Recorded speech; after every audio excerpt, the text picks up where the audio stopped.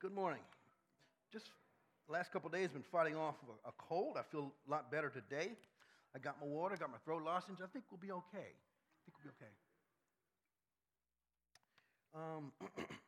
If you're new today, welcome to Faith Christian Fellowship. We're here each week. We celebrate the reconciling work of Christ. That's where it begins. We believe worship is where it starts, our relationship with Him.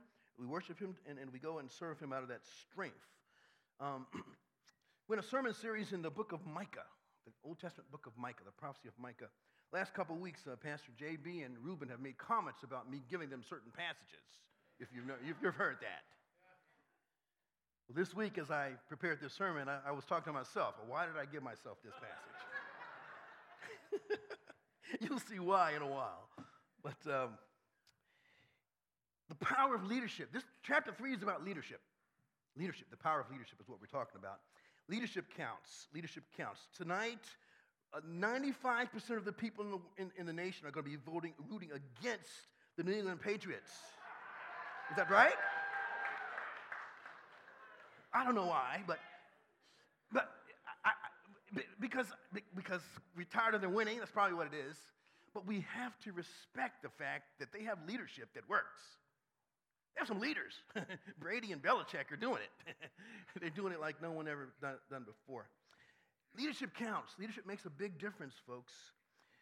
There are leaders in all spheres of life. Families, communities, churches, cities, nations, businesses, clubs, organizations.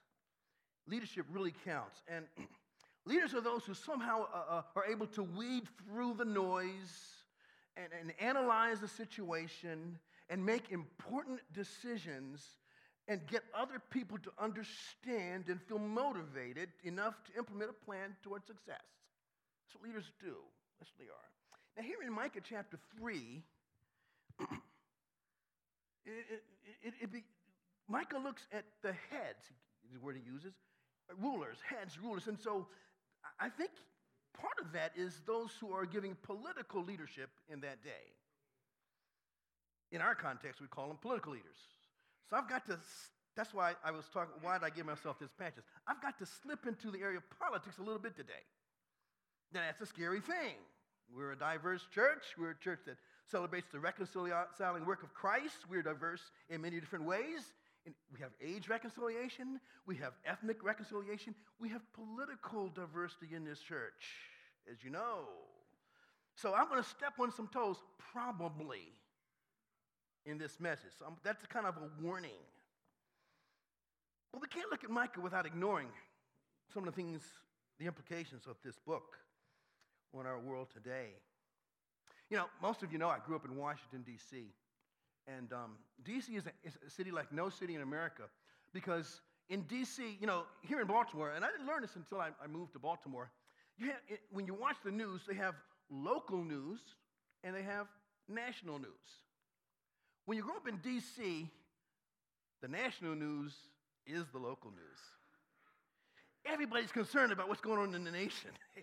It's a city where, am I going to have a job in 4 years, or is there going to be change? National news, and so it wasn't until I moved out of D.C. that I learned that the people in the rest of the country view the federal government in D.C. as a bunch of knuckleheads. I didn't learn that until I moved out of D.C. You know, they talk about cleaning the swamp. You've heard that phrase. You know, when you live in a swamp, you say, hey, this is not a swamp, this is home, okay? I would read the text, but I'm looking at my clock, so we're going to read the text as we go through, okay? Micah talks about heads, rulers, prophets, priests, and these are the secular and the spiritual leaders of Israel and Judah.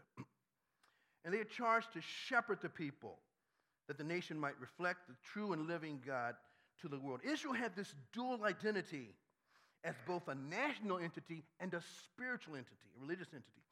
And so God gave Israel civil laws because they were a nation, ceremonial or ritual laws because they were uniquely His redeemed covenant children. And He gave them moral laws because they were people created in the image of God. And God evaluates pagan nations according to not His ceremonial law or civil law, but his moral law.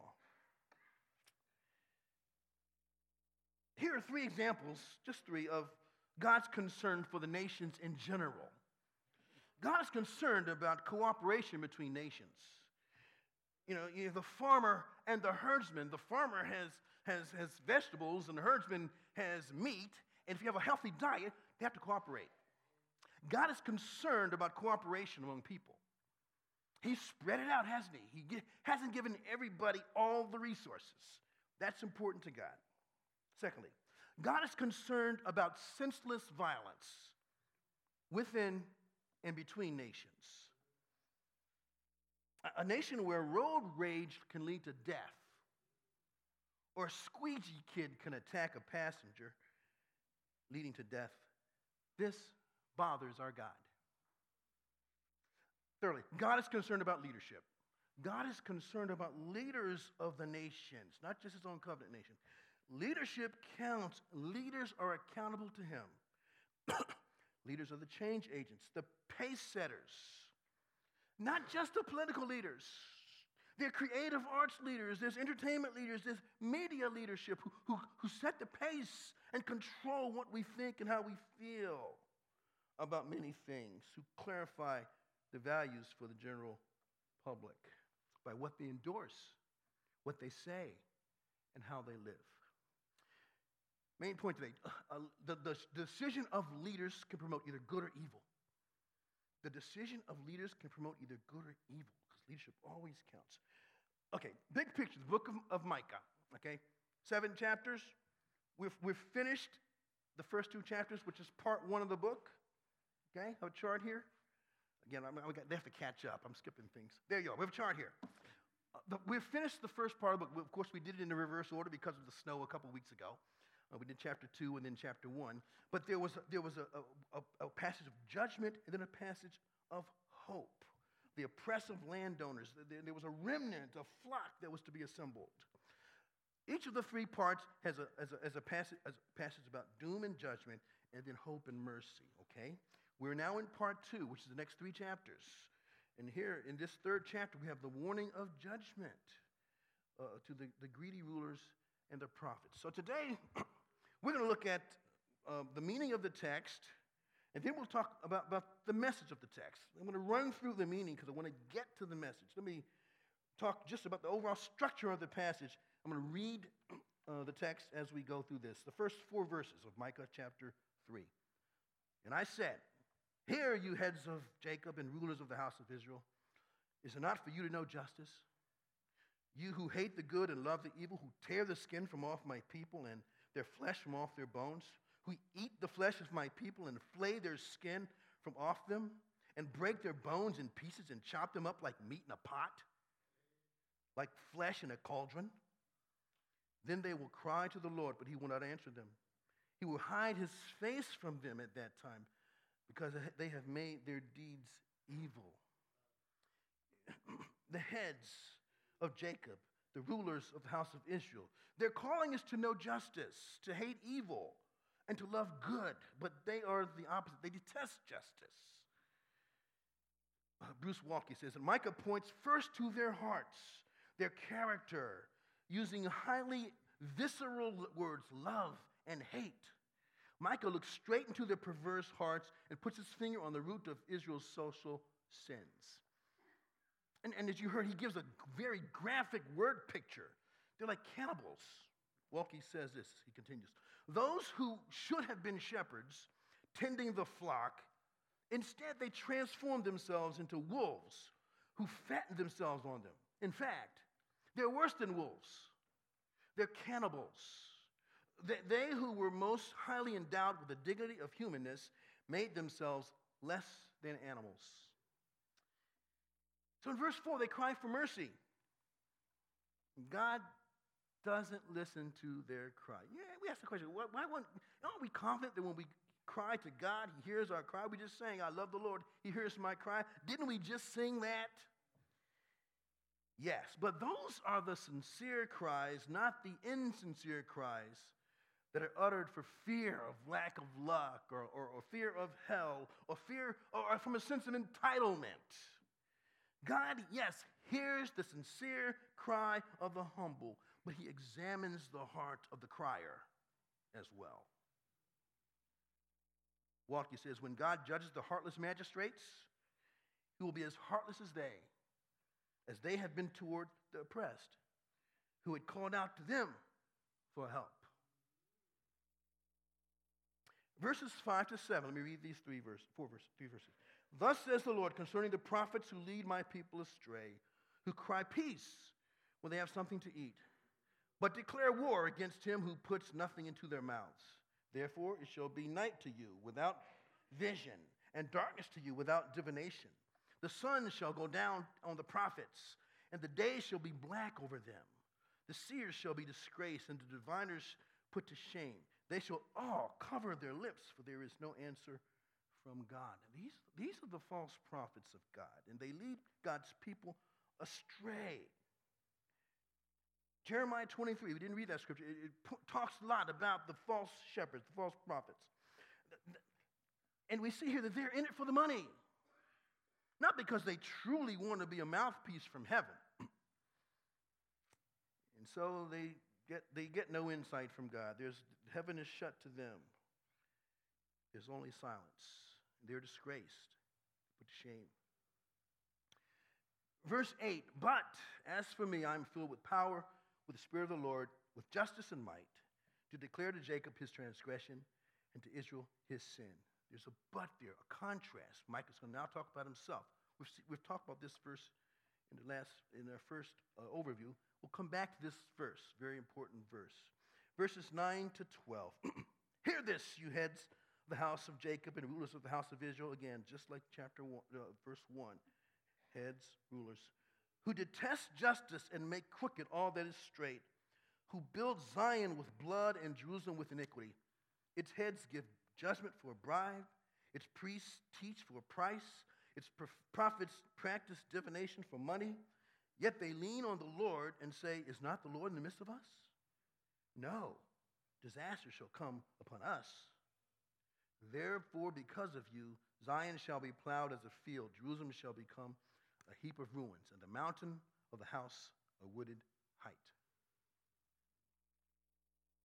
Get back to the heads, the rulers. He's here. But now he's not just talking about what they've done.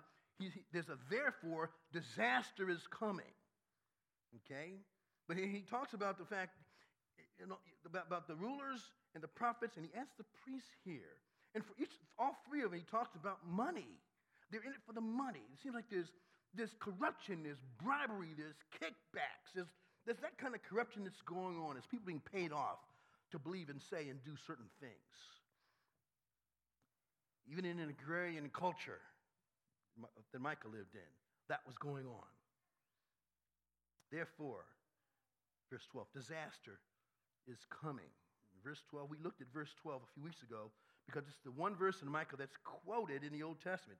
Jeremiah 26 quotes this 12th verse.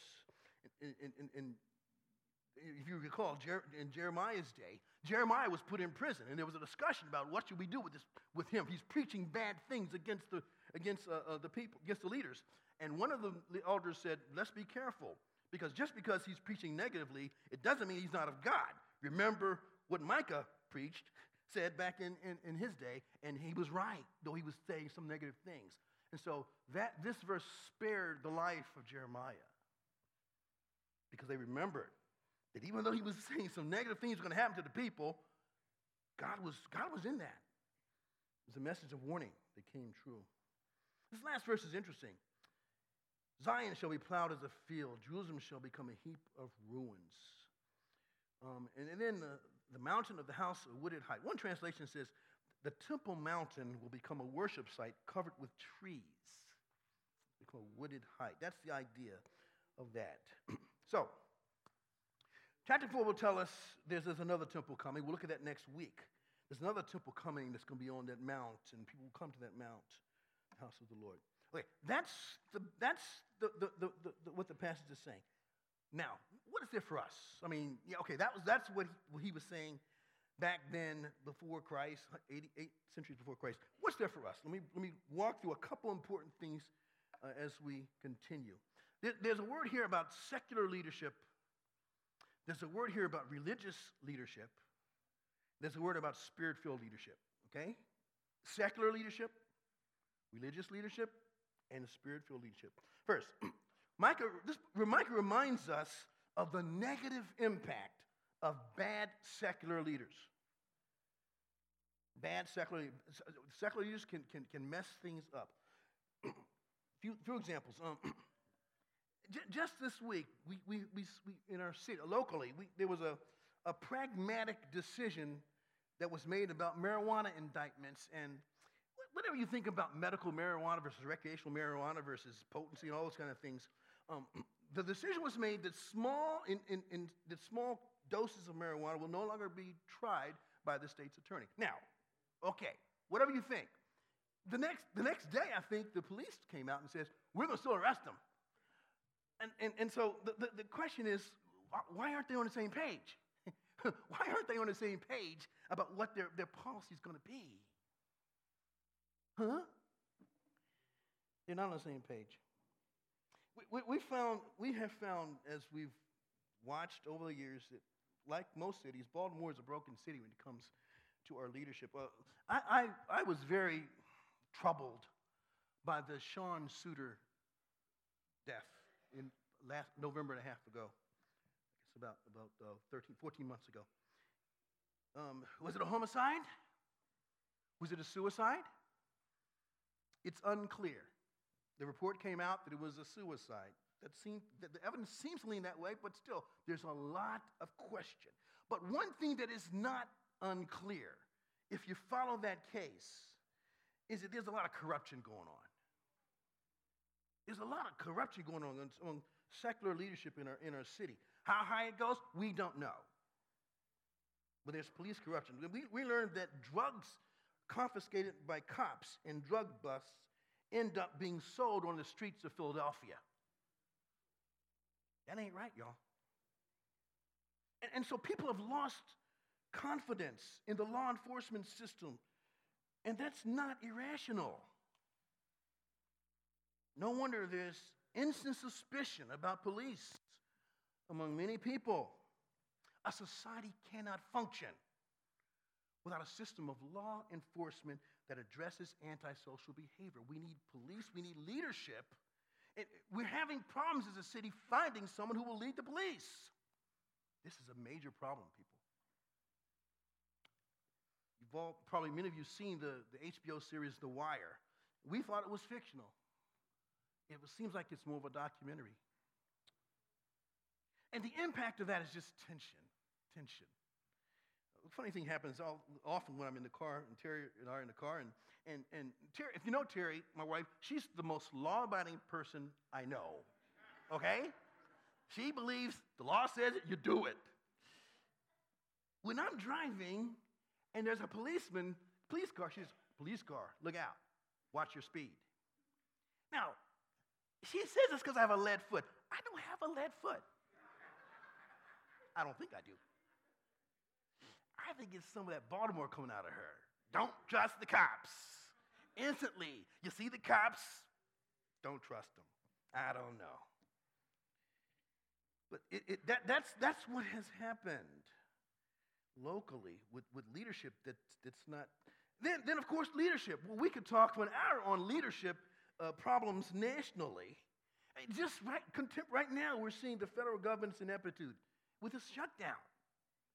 Rather than get in a room and figure it out, they get in a room and can't come up with any solutions. They want to blame each other. Poor secular leadership. And I mentioned months ago, we need to pray for our president. We need to pray for our president. Pray for all those in authority. Because God can turn the heart of those who are in authority. Scripture tells us that. Proverbs 21:1. The king's heart is a stream of water in the hand of the Lord. He turns it wherever he wills. Pray for the president. Do that. Romans 13, the calling of secular leaders is clear: to promote peace, promote justice, promote safety, promote the flourishing and protection and provision of people. And there are other types of secular leaders as well. There's judges and educators and marketing strategists and big business monopolies and the media. They have responsibility and authority too. They are leaders. They speak loudly into the national situation and impact things. The month of January, I'll say some things that you may not like here. The month of January is always an interesting month in our country because there's several social justice movements that are in the foreground of our culture. And I always step back and look to see which movements get the most press. Martin Luther King celebrations. Much press. Wonderful. The anniversary celebration. The Women's March, that's something new the last 2 or 3 years, I think. Again, a movement of justice, reminding us of justice for women. And then there's the March for Life that happens every year since 1973. Justice for the unborn. You hear nothing about it. And we say that we're woke and we're committed to justice. Each year I watch to see which movement get the press. This year, the only time I heard about the March for Life in the major media was the Indian guy and the Hebrew African guy fighting, and the Catholic guy from Kentucky came and stood there. And they said, oh, by the way, they were there for the March for Life with the red hat on. That's the only coverage it gets. Who will speak for those who can't speak? And if you're alert to that issue, and I hope you are as a believer in Jesus Christ, things are getting worse over the last several weeks. I don't have time to go into, but New York and then Virginia, the whole issue of this governor the last couple of days. He came out and said that it is the doctor's and the woman's choice about whether the baby should be killed after it's born. He would not say it's wrong. I don't want to be political. I want to be biblical. And the scriptures are clear. That we're in a scary place. And we believe in justice. Justice for all. Let me move on. Leadership in the religious community has failed, which is where he goes next. The church is called to be salt and light, and leadership counts, and many church leaders are not being salt and light. So Mike reminds us of the negative impact of bad religious leaders. Sad to say, there are some clergy who are not in touch with God. I have to say that. They have all the theology. Some of it's right, some of it's wrong, but there's some clergy, and that confusion, the man on the streets understands it. The man on the street can see a sham when he sees it. Somehow, we in the church are afraid to call it out when we see it. We're seeing right now in our day, over the last 5-10 years, that admissions to seminaries is dropping rapidly. No one wants to go into a pastorate. 10 years ago, that wasn't true. We're seeing that nobody wants to wear a collar anymore or wear a robe. You don't want to be seen as a pastor, a reverend.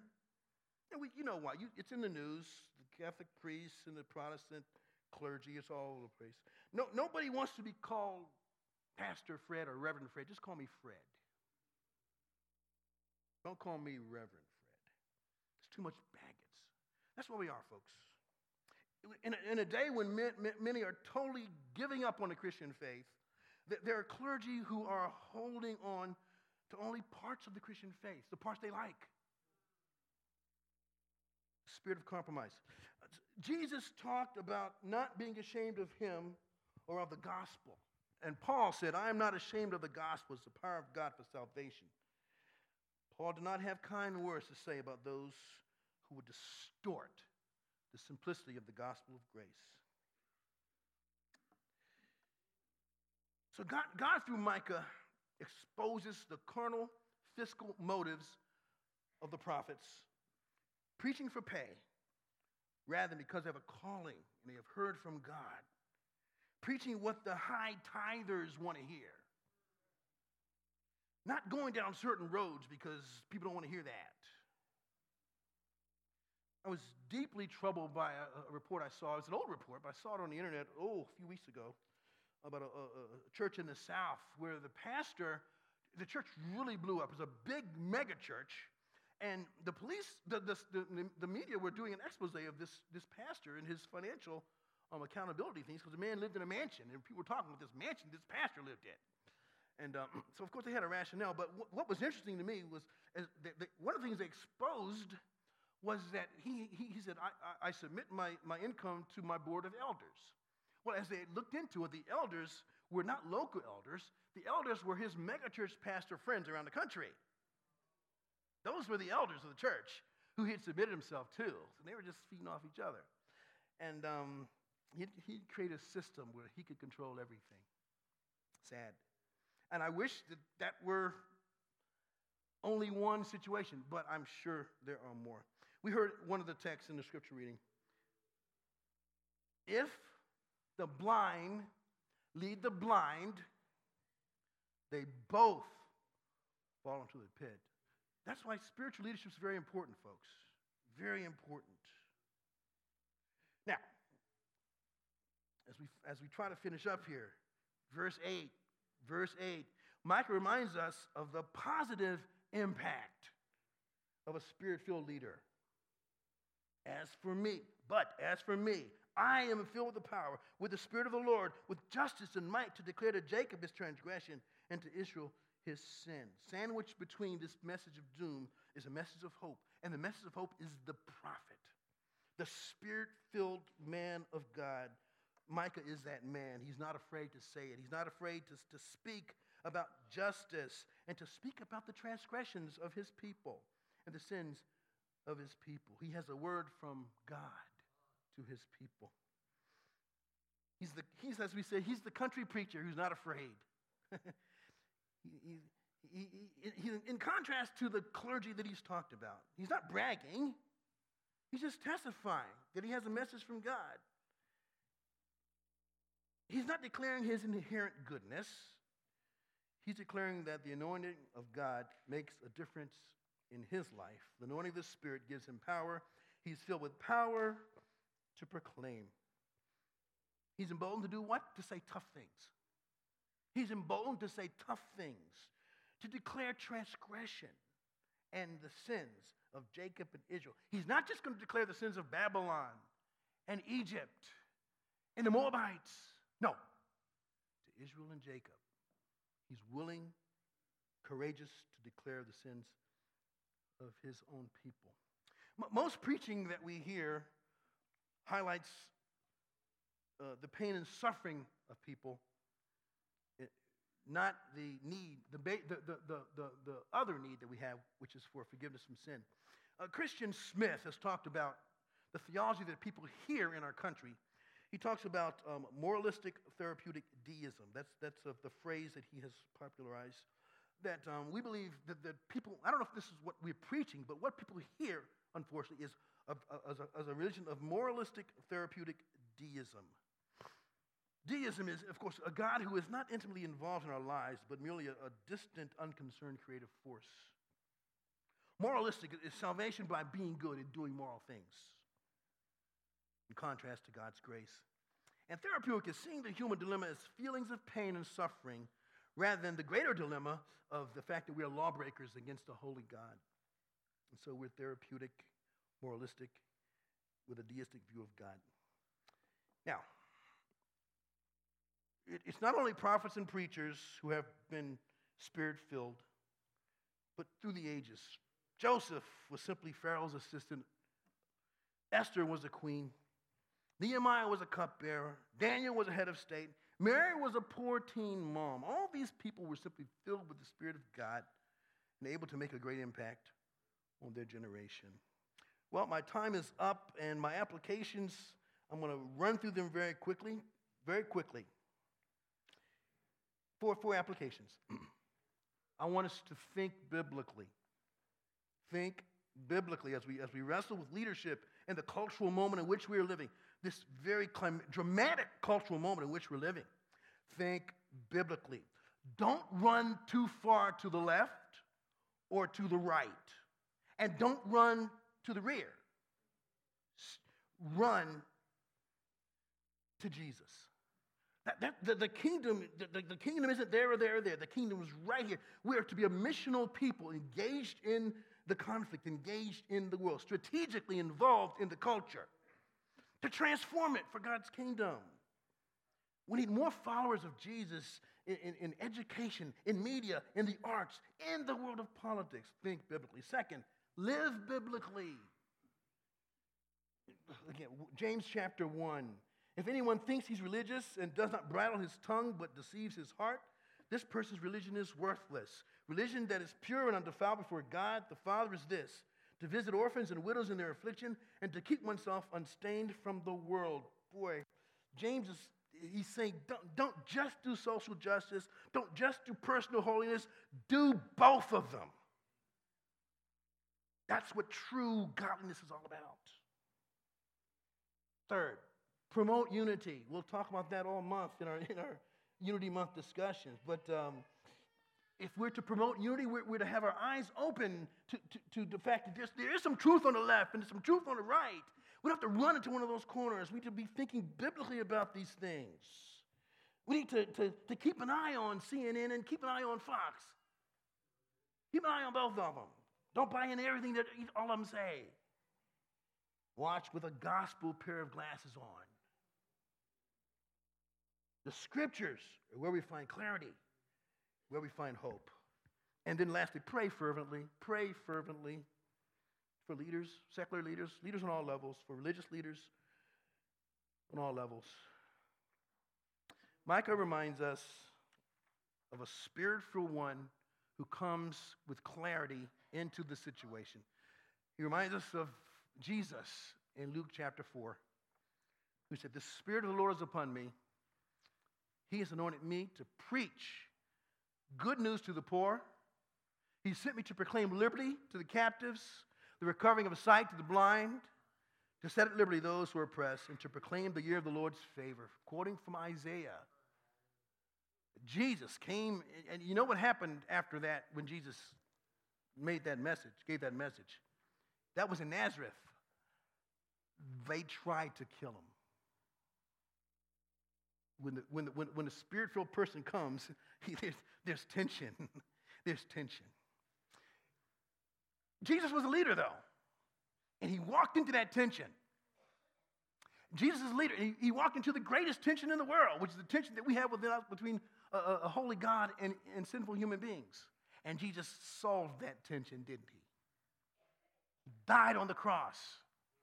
He gave himself on the cross that we might have eternal life in a relationship with him. And then we celebrate that each month through the Lord's table. This is not my table. This is the Lord's table. I ask the officers to come forward quickly. This is the table of the Lord, and he invites us who have repented of our sins and are seeking to follow him as Lord to joyfully take these elements as a spiritual nourishment to our own souls.